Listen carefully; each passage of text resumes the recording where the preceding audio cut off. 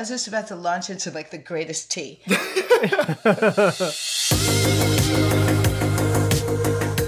My name's Quincy.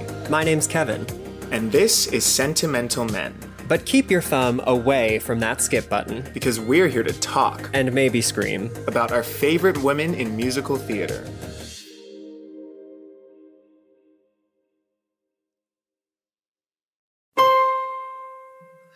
Hello and welcome back to episode 2 of... Oh wait, Kevin, have we named like this new era? I keep waiting for Let's you to come not up. do this on air because no, we have not. But I was going to say episode 2 of this season, but also episode 1 of like... The new gag.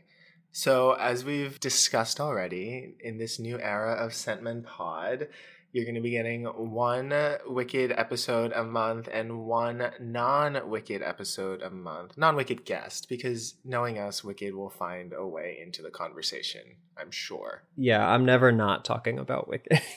But we thought this would just be a fun way to shake up the format and spread our wings a little more. I don't know if y'all have pieced this together or not, but we do enjoy other entries in the musical theater catalog. So 100%.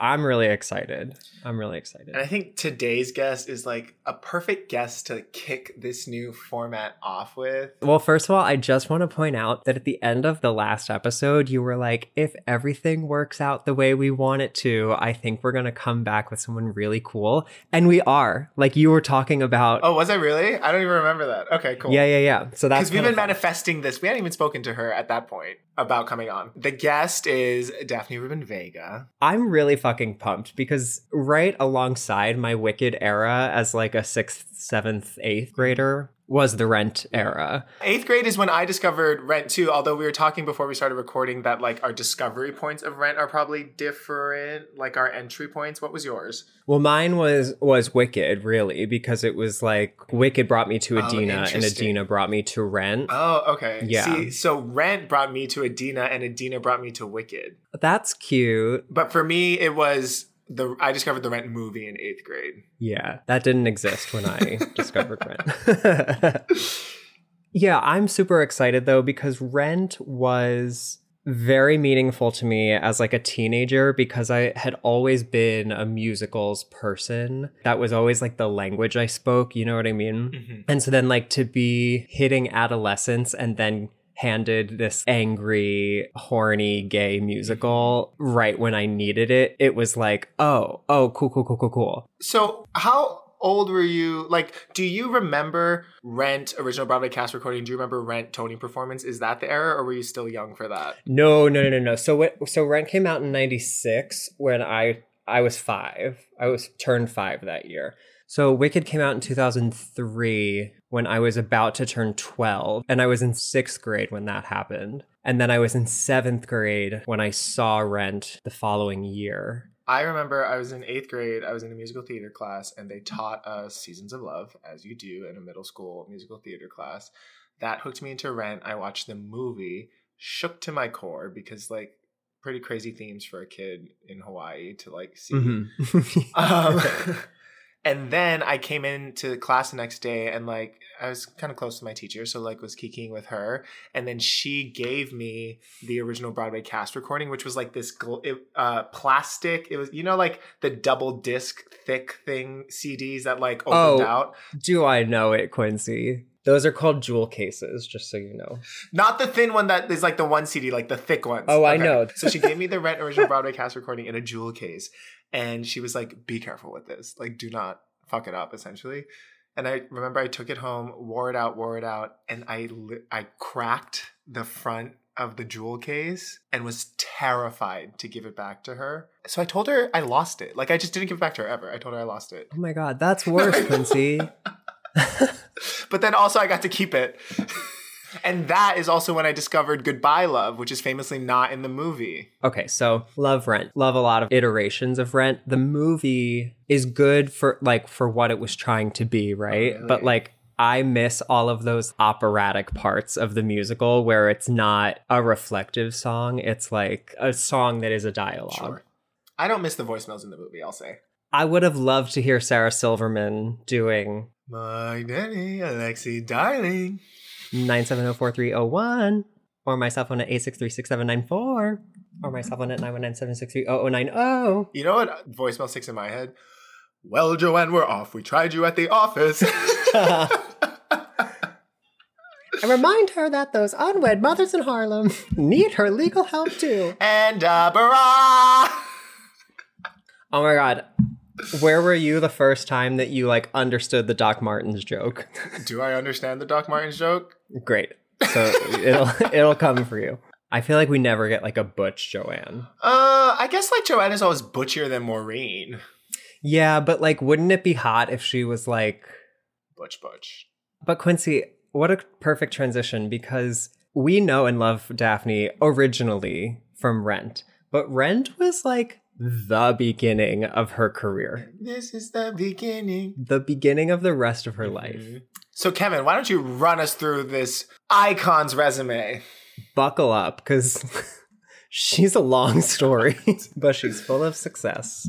So Daphne Rubin Vega, as we just said, obviously was in the original Broadway cast of Rent. Before that, she was in a girl group called Pajama Party and performed with the comedy group El Barrio USA. Her first touch point with Rent was in the 1994 workshop at New York Theater Workshop. She continued to work with the show for the next 2 years until in 1996, it opened at New York Theater Workshop to rave reviews. Infamously or notoriously, tragedy surrounded that production. Jonathan Larson died right after or the night of the first preview. The crossroad of like how good the show was combined with how like tragic that narrative was fast-tracked the show to Broadway the same year, 1996, where Daphne made her Broadway debut in a Tony-nominated performance as Mimi Marquez in Rent. That's insane. That's actually really crazy. I've heard her talk a lot about how like they just wanted to like kick the doors down on musical theater and like rewrite the books. And so to like do that and then be like welcomed for it is so cool. I mean, even if we stopped there, Quincy, that would be an incredible career. But that is bullet D on my list, and we have to get all the way to T. So I'm going to keep going. Please do. After Rent, her next appearance on Broadway was the 2000 original revival cast of the Rocky Horror Show as the Usherette and Magenta. One of the greatest cast recordings in recent memory, I'm going to say. I went back to listen to it and I literally forgot Alice Ripley was in that. Yeah, it's like a stacked cast. Raul Esparza doing Time Warp. And you love Rocky Horror too, don't you? I do love Rocky Horror. It's fun. After that, in 2003, Miss Rubin Vega was back on Broadway in Anna and the Tropics, which was her second Tony nomination as Best Featured Actress in a Play. In a play, she's an actress. In 2006, she was in the Lincoln Center cast of The House of Bernarda Alba. Also in 2006, she was in the original Broadway revival cast of the first revival of Les Mis as Fantine. Honestly, giving one of the best I Dreamed a Dreams I've ever watched, and I've watched a lot of them. Following that, in 2007, she was in Jack Goes Boating at the Public. In 2012, back on Broadway in A Streetcar Named Desire as Stella. Which I wrote fan mail to her in. Incredible.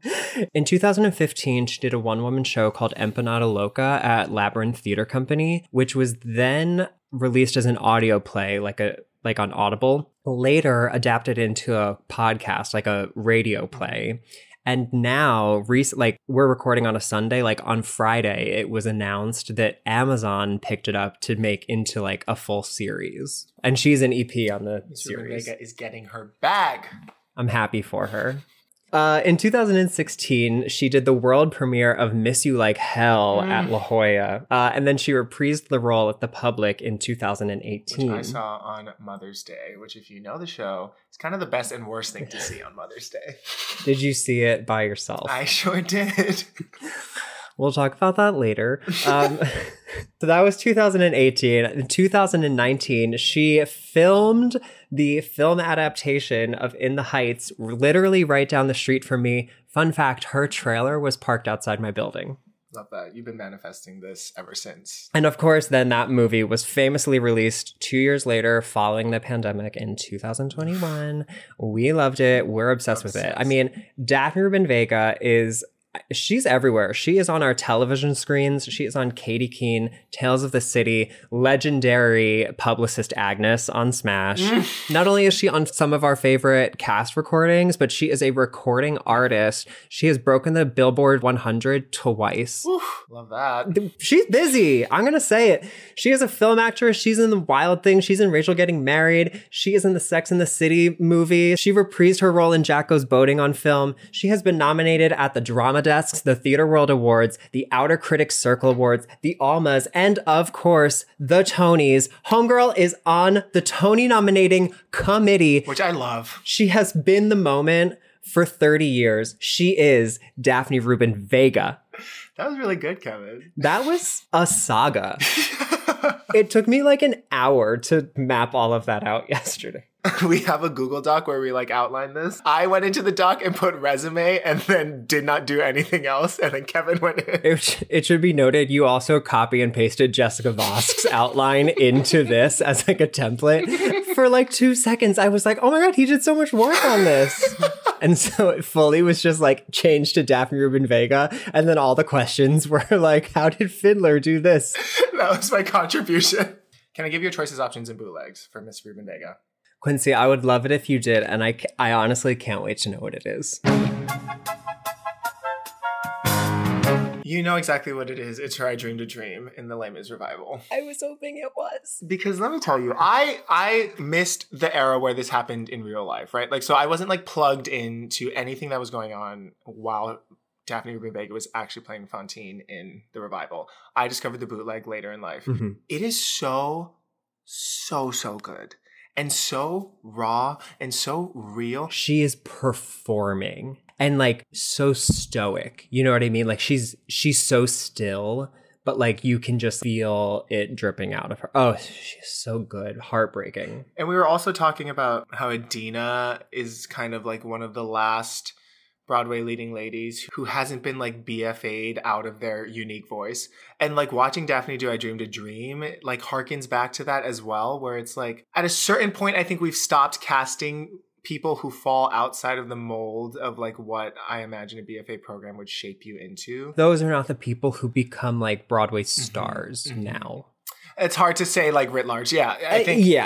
It's you can't make a blanket about it. But there is like even talking about like there is when you listen to like Broadway cast recordings before Wicked, you hear voices that are so unique and so specific and bring such life to a character. Listen, we all know I love a contemporary musical. I love a high belt and I love all of that. But the contemporary musicals does get a little more homogenous in sound. Excellent use of the word homogenous. Is that even the correct use of the word homogenous? That is, okay. Yeah. I mean, it's like a creative use of the word, but yeah. I think the Elphaba, Elsa, Jenna, Fantine, Venn diagram are all slowly becoming like a circle. Uh-huh. And I think back in the day, they all could be very separate things, if that makes sense. Yeah. All this to say is I'm really appreciating the uniqueness that Daphne Rubin Vega brought to Fantine. She's one of these stars who like you can't teach what makes her special. Same like Adina. You can't teach that. You can't duplicate it. So yeah, that's my choices, options, and bootlegs. Anything else? I think we should just get into it. Yeah. Daphne Rubin Vega, thank you so much for being here today. It's my pleasure. It's a beautiful sunny day, so I get good light. The shtick of our podcast has been we've been interviewing actresses and actors who have done Wicked and are known for doing Wicked. Mm-hmm. And then in this new year, we wanted to branch out and do some Wicked episodes, some non-Wicked episodes. And you were the first pick for our first non-Wicked guest. I am beyond honored. I was briefly distracted by your gorgeous nails, but then I quickly pulled back because I'm very happy to be the first. I love being a first. Yeah. I mean, honestly, from the second we had the idea, we were like, who's it gotta be? And then we all said, it's gotta be Daphne. Thank you. Thank you for having me. So what do I talk about? Like, I guess one good way to start is I was doing the Rocky Horror Show. Okay. With Tom Hewitt and Joan Jett and Jared Emick and Raul Esparza, Dick Cavett, Leah Delaria. It was awesome. Alice Ripley. I mean, A stacked cast. It was stacked, and I was so just like in it, right? And I got the call to audition for Wicked. For what part, Daphne? Well, what do you think, yo? So I'm all green, right? Like I was born green. Right. But no, anyway, so and I just look like, long story short, I just flat out said, no, I'm really busy with this and I can't focus, you know? I don't want to learn a new song. I don't want to do this. I don't want to do that. I'm going to do this. And I remember my agent going, are you sure about that?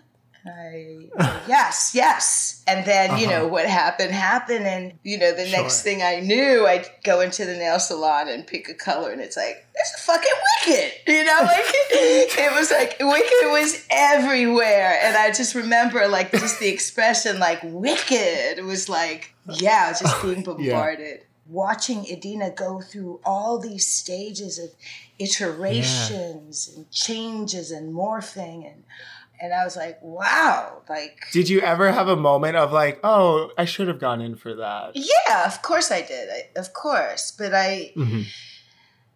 you know, I'm one of those people who believes that things go where they're supposed to. You know, I'm not going to fight.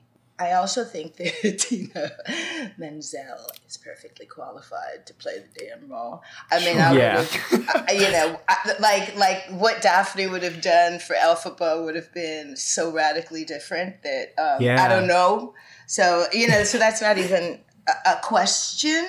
And I'm sure seeing Idina in that type of a role must have been pretty. At that point, I was used, you know, like the world was getting used to, as was Idina, people like she would walk on and get applause. So it was perfect kind of vehicle. But also to see an actor, a fellow, a comrade, a friend, bust they only ass to do it right and get it right is a powerful thing. You know, it's powerful, it's inspiring, it could be, you know, all the things, but it's a beautiful thing. Yeah. Well, thank you for like kicking off this interview with a Wicked story. That wasn't our intention, but I appreciate it. I just wanted to ground us in our elements. Prepared.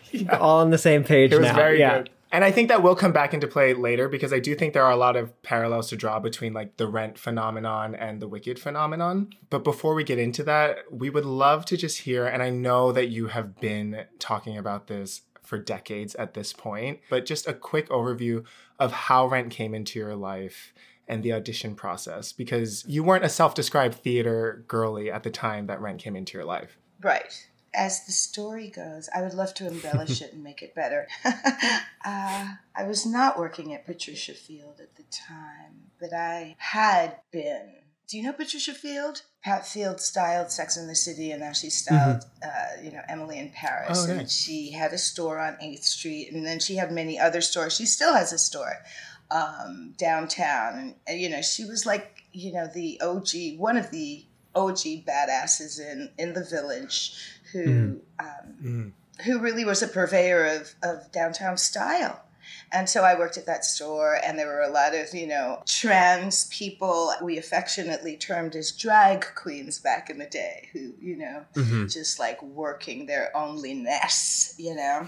And so it was a hotbed of that. So I had just finished working there, and I was working at a comedy troupe, and my beeper went off because it was beeper times, and I was asked to audition for a rock opera based on La Boheme, where Mimi, because I was familiar with La Boheme, you know, the tuberculous seamstress was actually a junkie stripper with AIDS. That's what. And what was your theater knowledge up until this point? My theater knowledge was much more focused on plays and classical theater or modern theater. And not so much musicals at all. My lexicon of musicals was Jesus Christ Superstar, Tommy, Hair. That makes sense. The Me Nobody Knows. And The Me Nobody Knows had Irene Cara in it. That was just like, oh! Yeah, no, my parents were definitely La Mama theater people, right? That's really cool, though. Well, yeah, it was really cool. You know, the Black Latina mom and the Jewish dad was like, that's real theater. Broadway is not. You know, anything pop. Like there was an expression at the time that pop eats itself, you know, with all due respect to everyone who's grown up differently. Like Annie was just like, you know, not the thing that we did at my house, right? Like Brigadoon? Hell no. You know what I mean? It doesn't speak to me either. You know, it wasn't, there was nothing that had anything to say to me. And the consciousness at home was like, they ain't got nothing to say. Well, they do not have anything to say to you, Daphne. You know? So anyway, I'm kind of getting deep about it, but that was sort of my resistance. You know, I was much more rock and roll, Lower East Side. You know, WBLS was like, you know, what I listened to, the Black Listening Station. And there was a man named Frankie Crocker. It was like soul music. It was like, you know, like it was black music. And then there was rock and roll. So they were polarized, but they were part of my wheelhouse. Gotcha. I mean, I'm saying all that to say that by the time I got into Wicked, I didn't get into Wicked.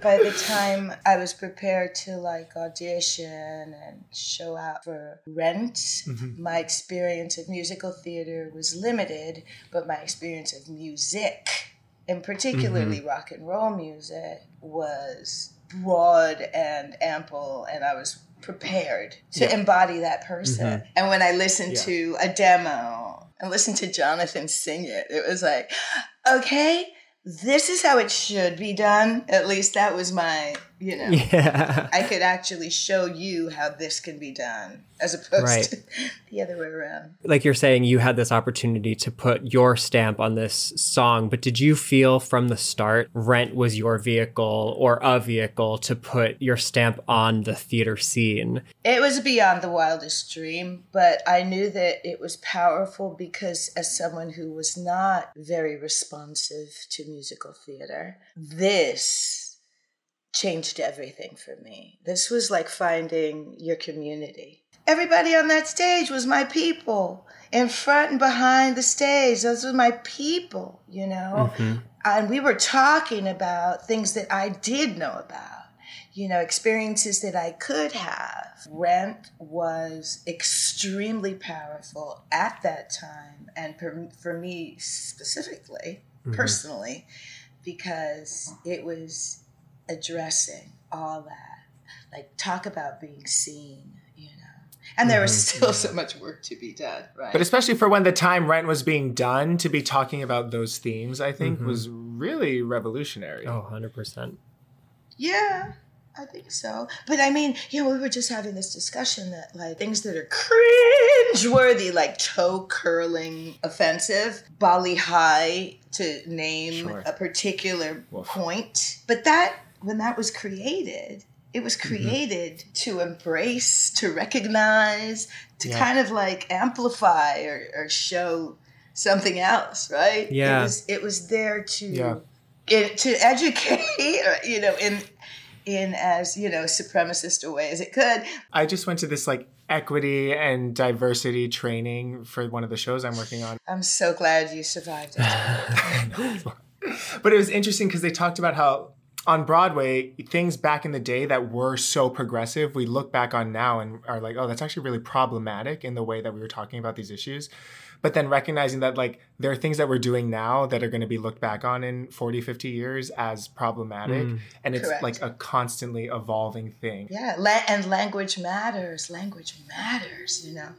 I always think, Jonathan, I know you would have changed this lyric today. When the Spanish babies cry, like there's no Spanish babies. You know, I'm not Spanish. I've never even frickin' been to Spain.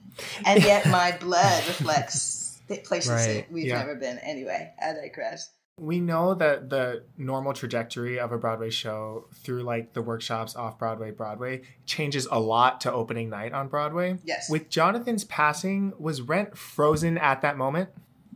Yeah, I think so. I think You know, one thing that was very educational and powerful and beautiful was to see how Tim Weil, our musical director, and Michael Greif, and, you know, the artistic director of the New York Theater Workshop, Jim Nicola, and, you know, the powers that really were producing and made a concerted effort to honor Jonathan's style and impact and kind of what he wanted. I think with that context, it's like even more so impressive that Rent went on to be what it became, because in a lot of ways it is, I guess, an unfinished musical, you know? Well, you know, they say that art is never finished. It's abandoned. It's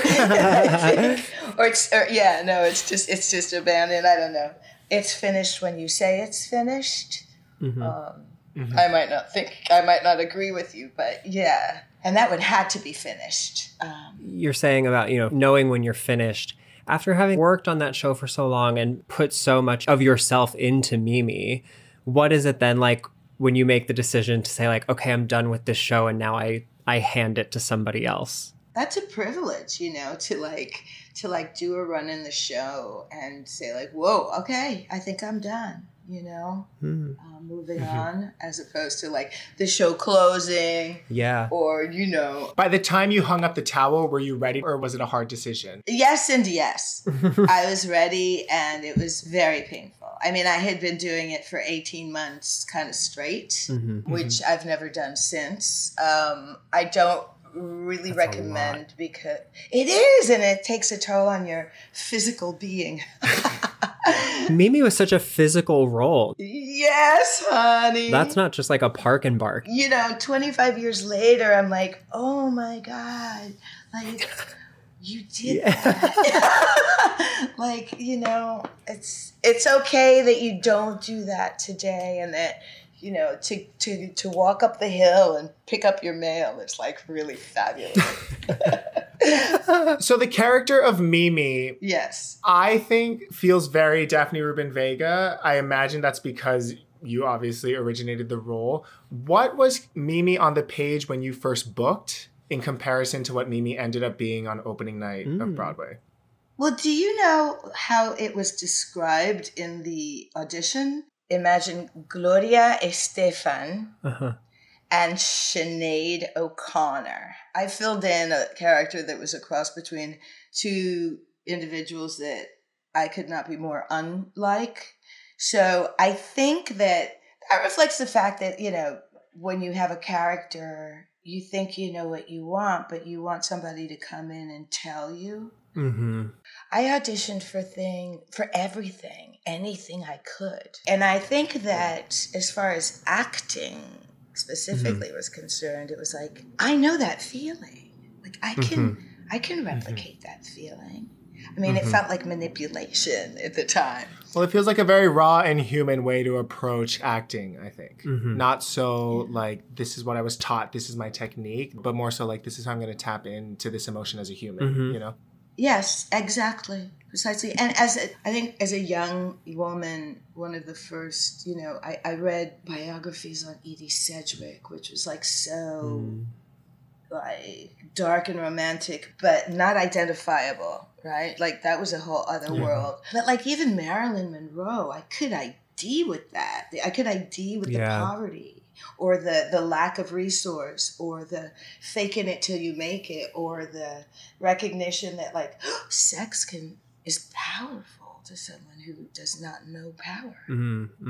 How did Rent and doing Rent, I have to imagine that kind of changed the trajectory of what you envisioned possible for your life and your career, and must have opened up so many doors for you. What's post Daphne Rent and pre Daphne Rent's dream for life?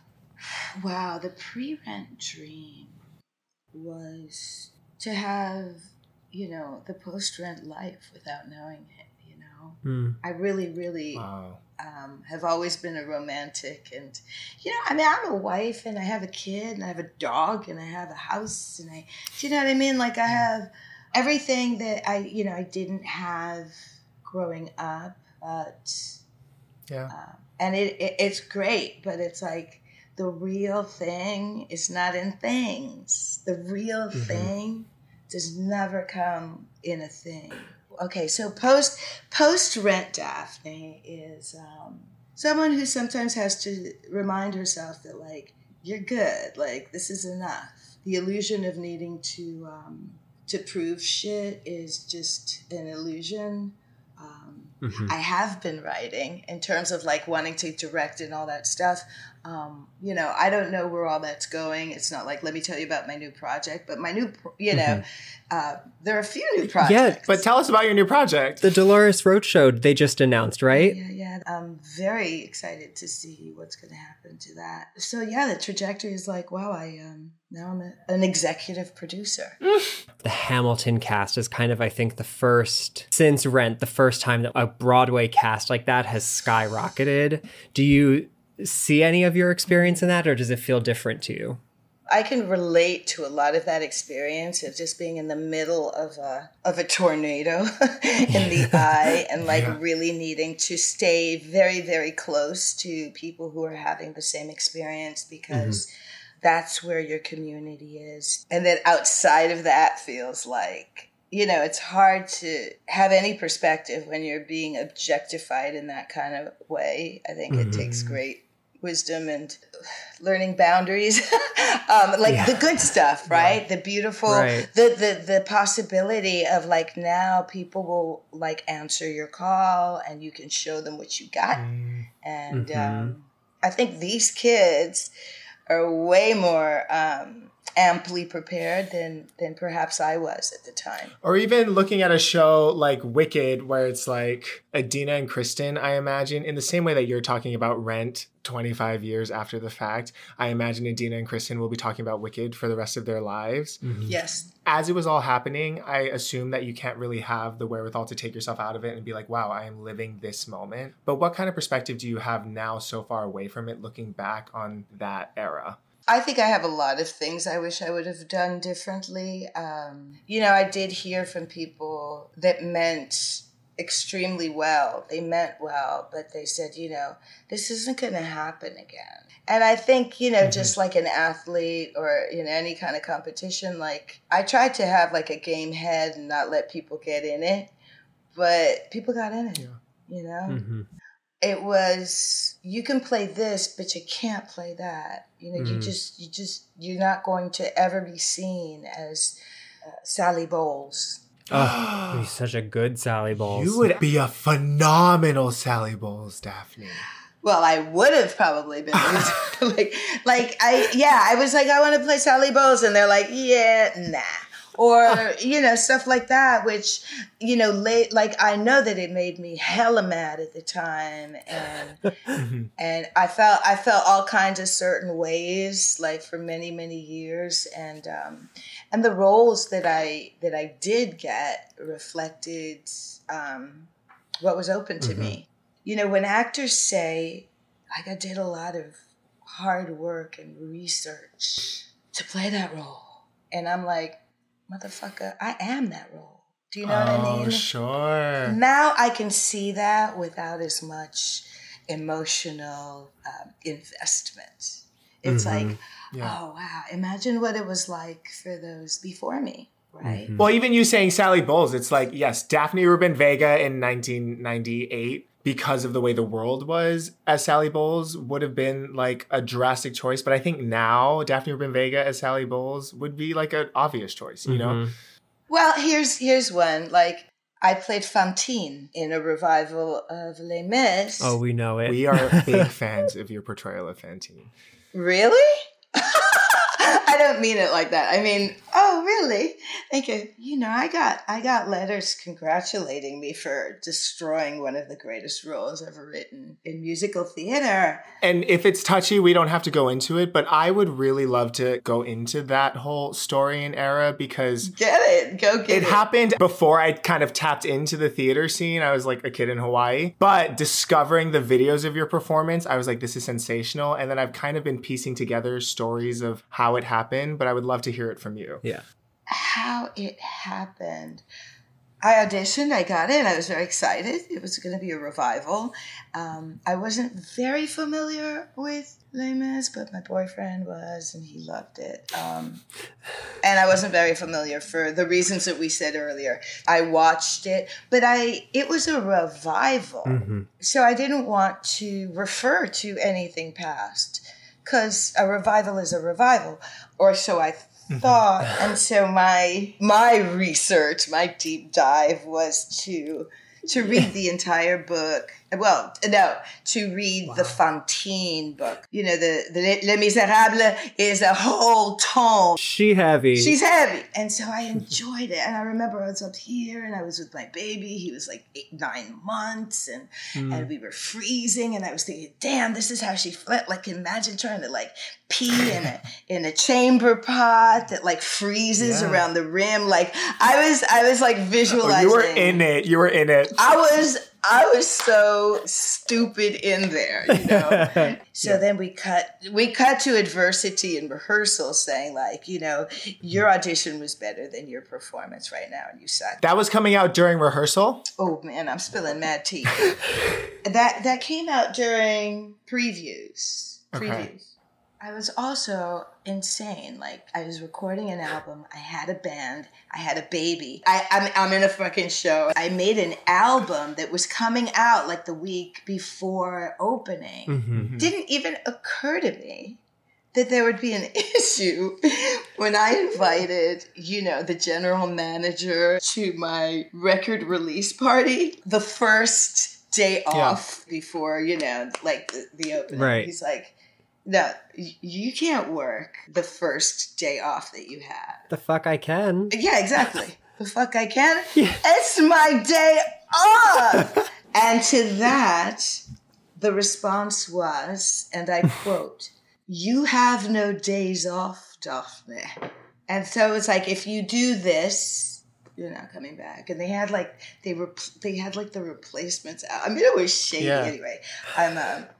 I'm spilling all the tea. I was told that Fantine, my portrayal of Fantine was not quite hitting it, because Fantine was a lady. And then when I was told that, I said, Fantine is a whore who like took her teeth out and sold them. Has been through it. Yeah. Yeah. Fantine was a beautiful, beautiful, beautiful young woman who took her teeth out and cut her hair so that she could give her child a life. Yeah. Like, come on. She's gritty.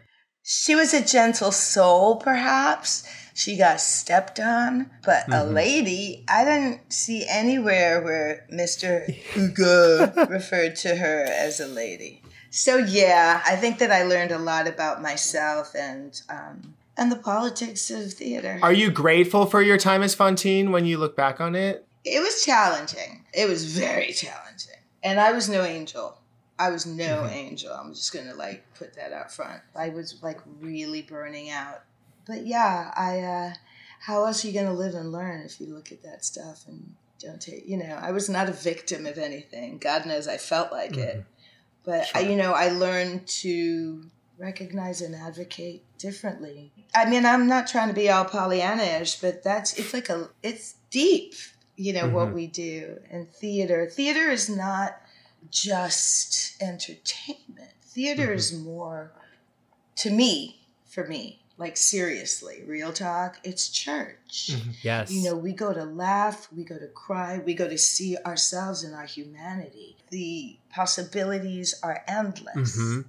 And the things that we can say when we are uncensored are powerful. Yeah. I mean, well, thank you for talking to us about Fantine, because that was something that I wanted to like really discuss. My take is that I can't speak for how audiences and chitter chatters were at the time, but as time has gone on, I think culture has really found an appreciation for your portrayal of that character. That makes me very happy. We gays love it, Daphne. And that's who I made it. Switching gears to In the Heights. Ah.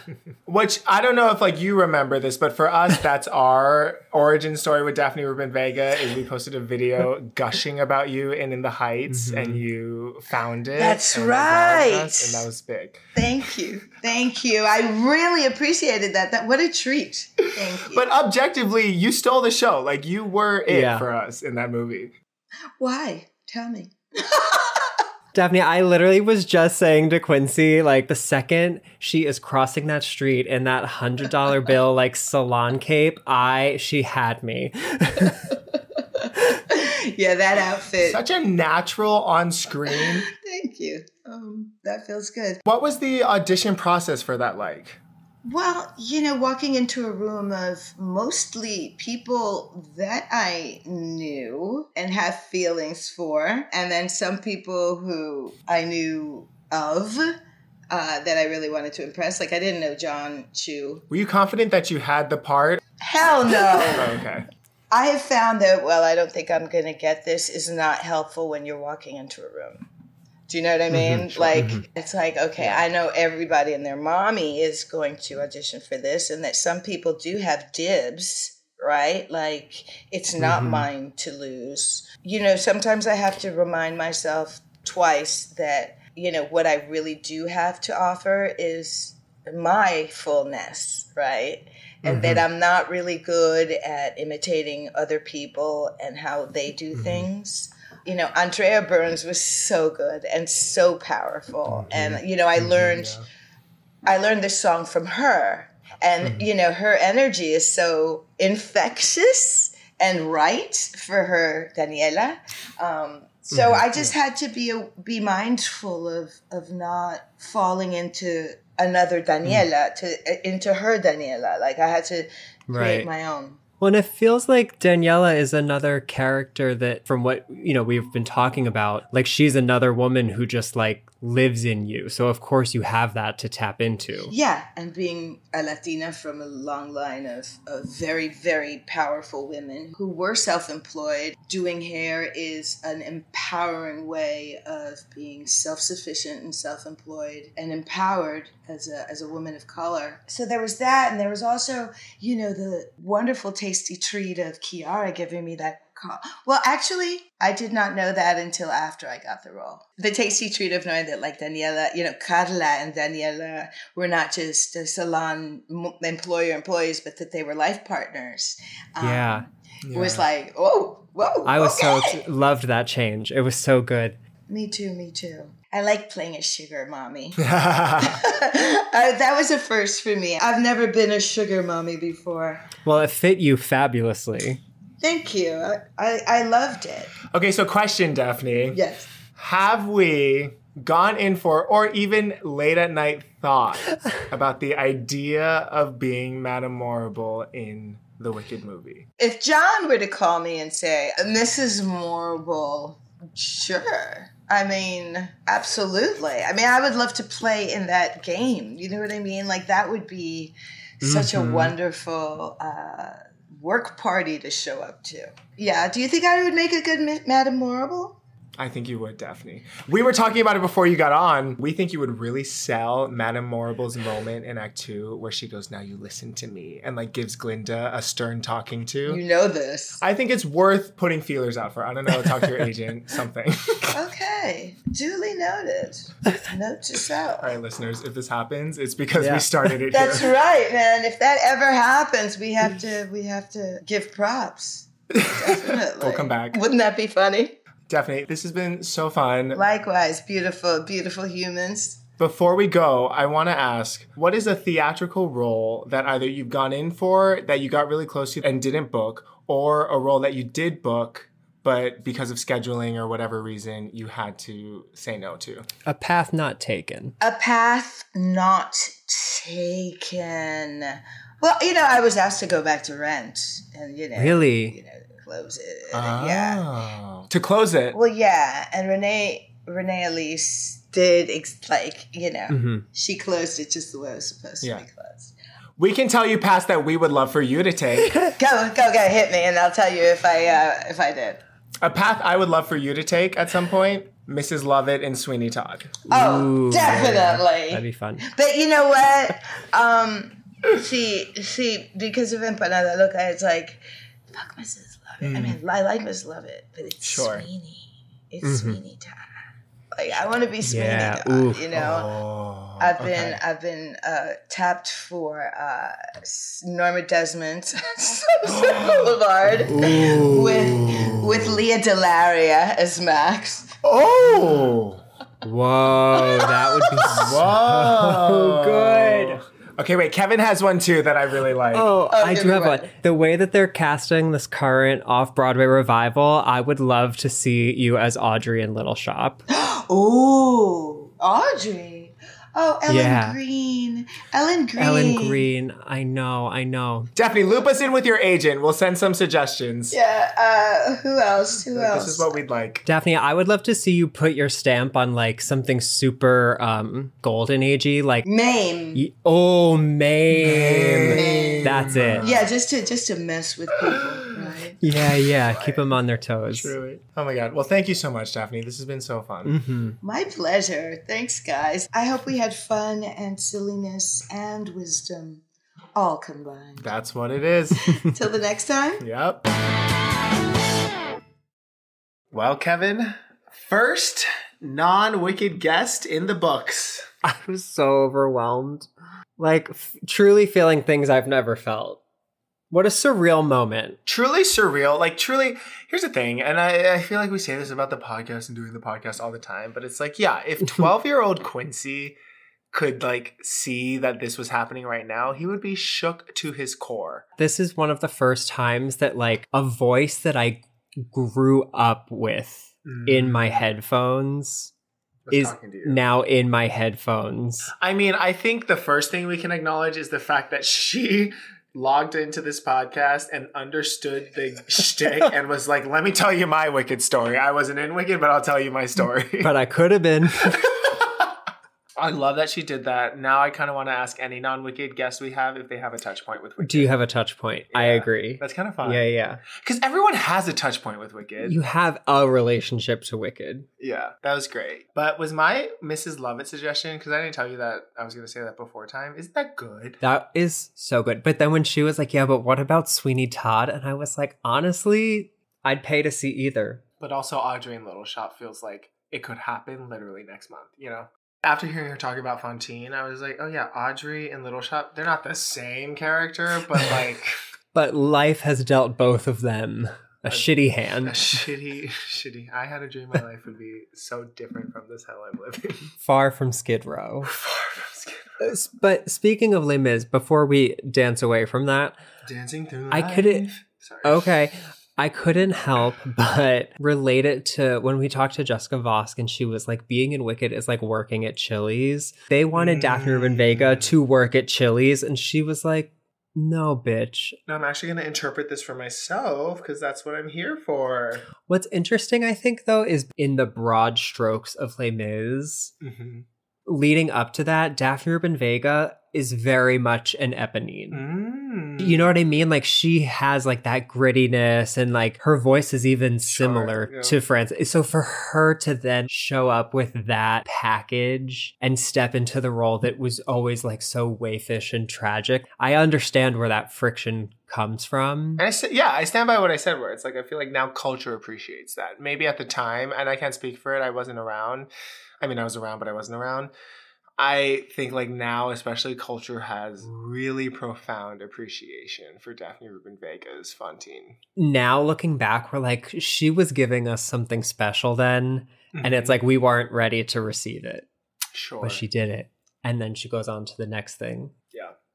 I think an experience of hers that we've not yet gotten to discuss with any of our guests has been from the beginning through the entire Broadway process and to then give it over to somebody. But it was really cool that her perspective was like, that's a blessing to be able to do that. Yeah, I don't know. I'm just like, I'm very happy with how this first non-Wicked interview went. I felt very safe with Miss Rubin Vega. I felt very comforted. Felt very loved. Yeah. No, she was an incredible guest. Shall we get into Kevsy and Quinsicle? Is that what we're calling it? Here is a letter from listener Adam. Hi, Kevin and Quincy. This is Adam writing in with a question. What do you think in terms of vocals that an actress needs to really be able to nail the songs that Elphaba is required to sing? Because when you think about the actresses who played the role, their voices can be wildly different.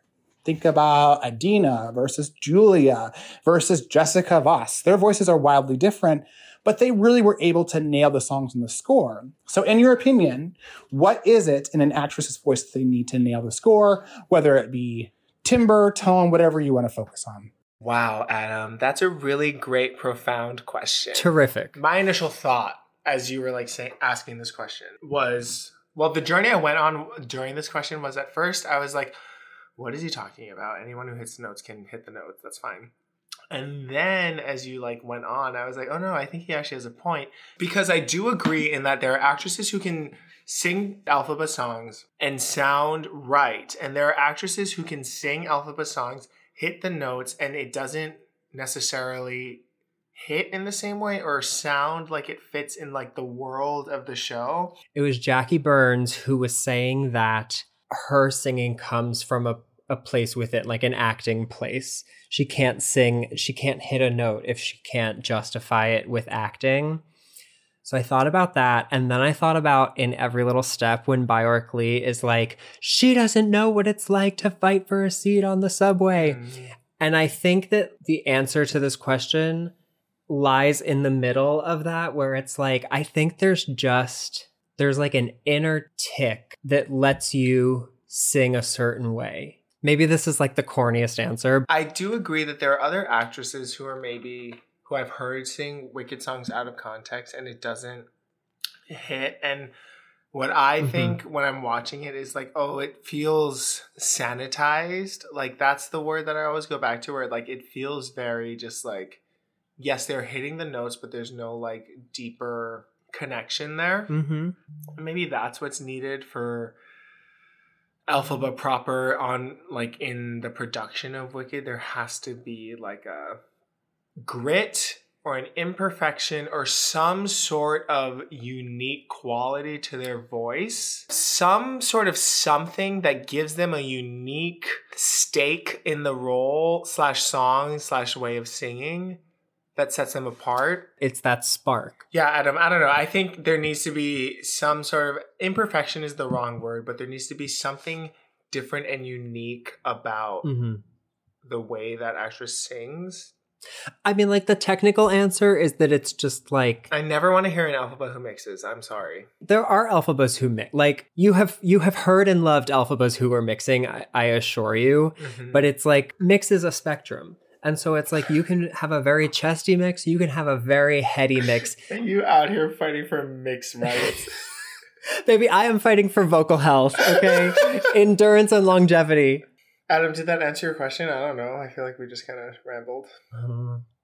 I hope you guys like this first Non-Wicked episode. We're really excited about it. We will see you all in 2 weeks. And with that, goodbye, Quincy. Bye, guys. You've been listening to Sentimental Men. This episode was produced and edited by your hosts, Quincy Brown and Kevin Bianchi. You can reach us at sentimentalmenpod@gmail.com or on Instagram, Twitter, and TikTok at sentmenpod. You can support the pod by leaving us a rating or a review or by subscribing. Subscribers get early access to our regular episodes, monthly bonus episodes, and get added to the Scent Men Green Circle, which is literally our close friends on Instagram. Thanks to Julia DiMarzo for our thrillifying artwork. And thanks to you for tuning in. Till next time, I'm Quincy. And I'm Kevin. Oh, what's the entrance music going to be for her? Wait, that's fine. We should do it. Or should it be Light My Candle when it's do ga ga ga ga ga? Ta ta ta. Okay, bye. Bye.